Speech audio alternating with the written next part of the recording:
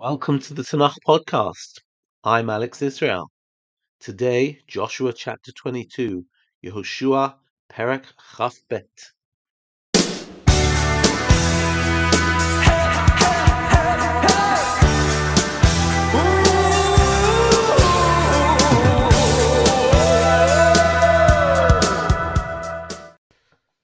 Today's chapter is a dramatic one, and it is a story of a terrible misunderstanding that almost ends up causing a civil war. We open our chapter after the conquest, after dividing everything up, and Joshua calls the tribes of the Transjordan, Reuven, Gad, and the half of the tribe of Manasseh, and at Shiloh he sends them off. He thanks them for everything they've done, and he says, "You've really kept everything that you promised, and go back to your land with a blessing. Be very careful to keep the Torah." And it says that they went back with nechasim rabim, with lots of wealth, bekesef uvazahav unechoshet ubarzel, and off you go. Before Reuven and Gad and Chatzi Shevet Menashe make their way across the Jordan, what they do is that they build a mizbeach al hayardein, mizbeach gadol mareh, a huge altar.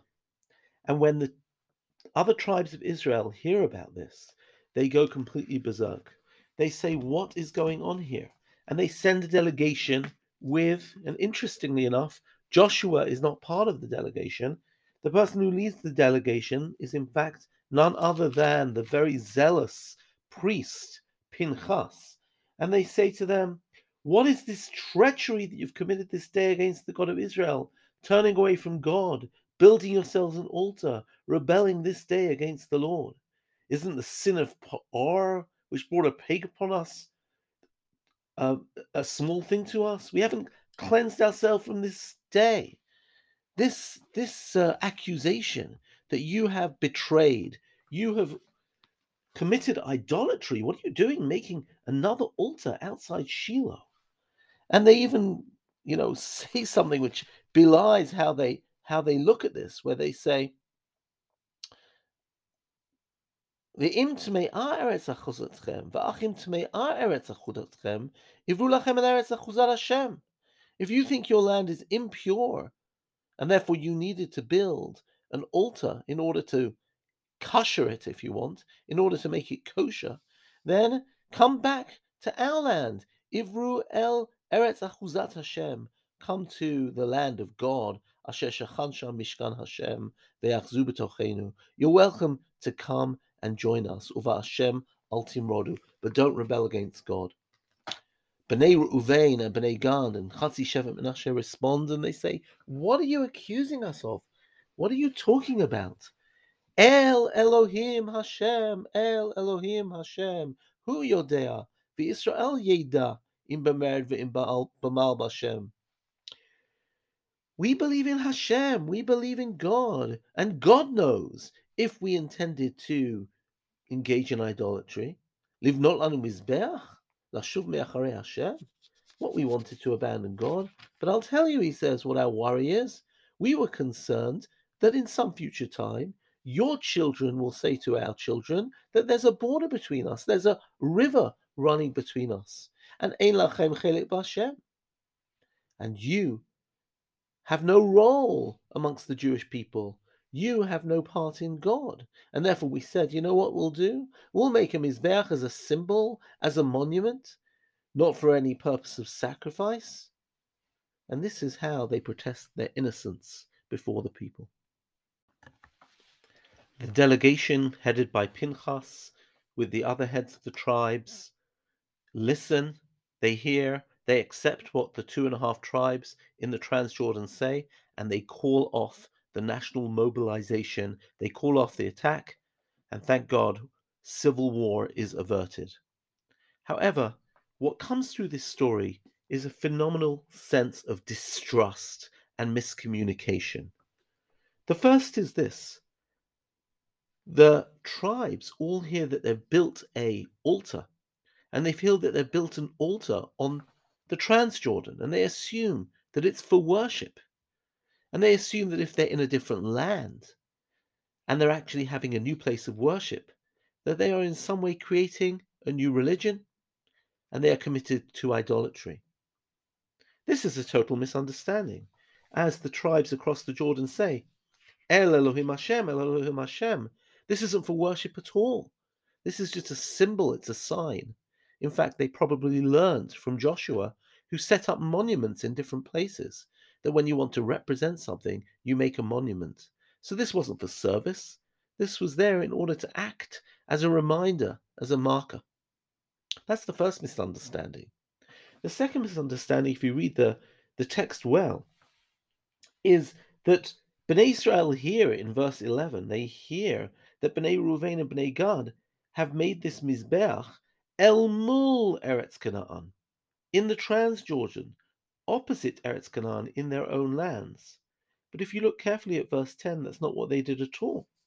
It says that when they were leaving the land of Canaan, they came to the crossing points of Canaan, crossing points of the Jordan, Asher be'eretz Canaan.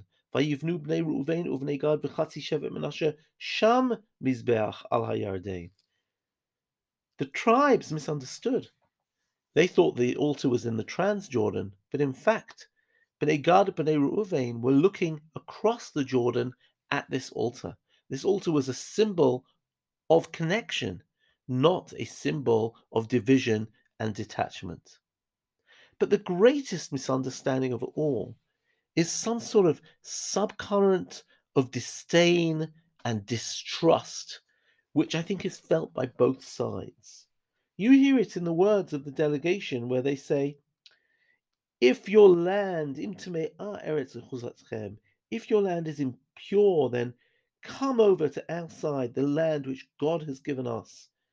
There's a sense that somehow Bnei Gad and Bnei Reuven and Chatzi Shevet Menashe, these 2.5 tribes, are illegitimate.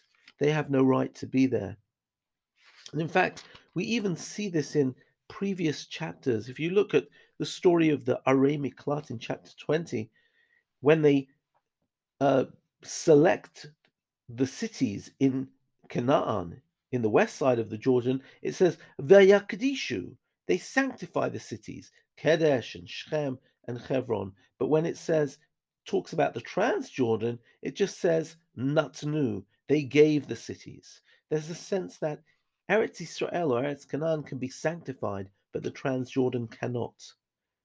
And therefore, there was almost this tacit sense, this latent sense that these 2.5 tribes were always going to do something wrong, that they'd already pulled away, that they somehow weren't quite in it with Bnei Israel. And do you know what? The 2.5 tribes feel it too, because that's exactly what they say. They say, we know that your children in future generations are going to say, there's a border between illusion. They can feel it in their blood. They really sense the disdain. And here you can see the distrust which almost flares into battle, flares into civil war. That's what means that Bnei Israel already had mobilized their army in order to avenge what they thought was idolatry.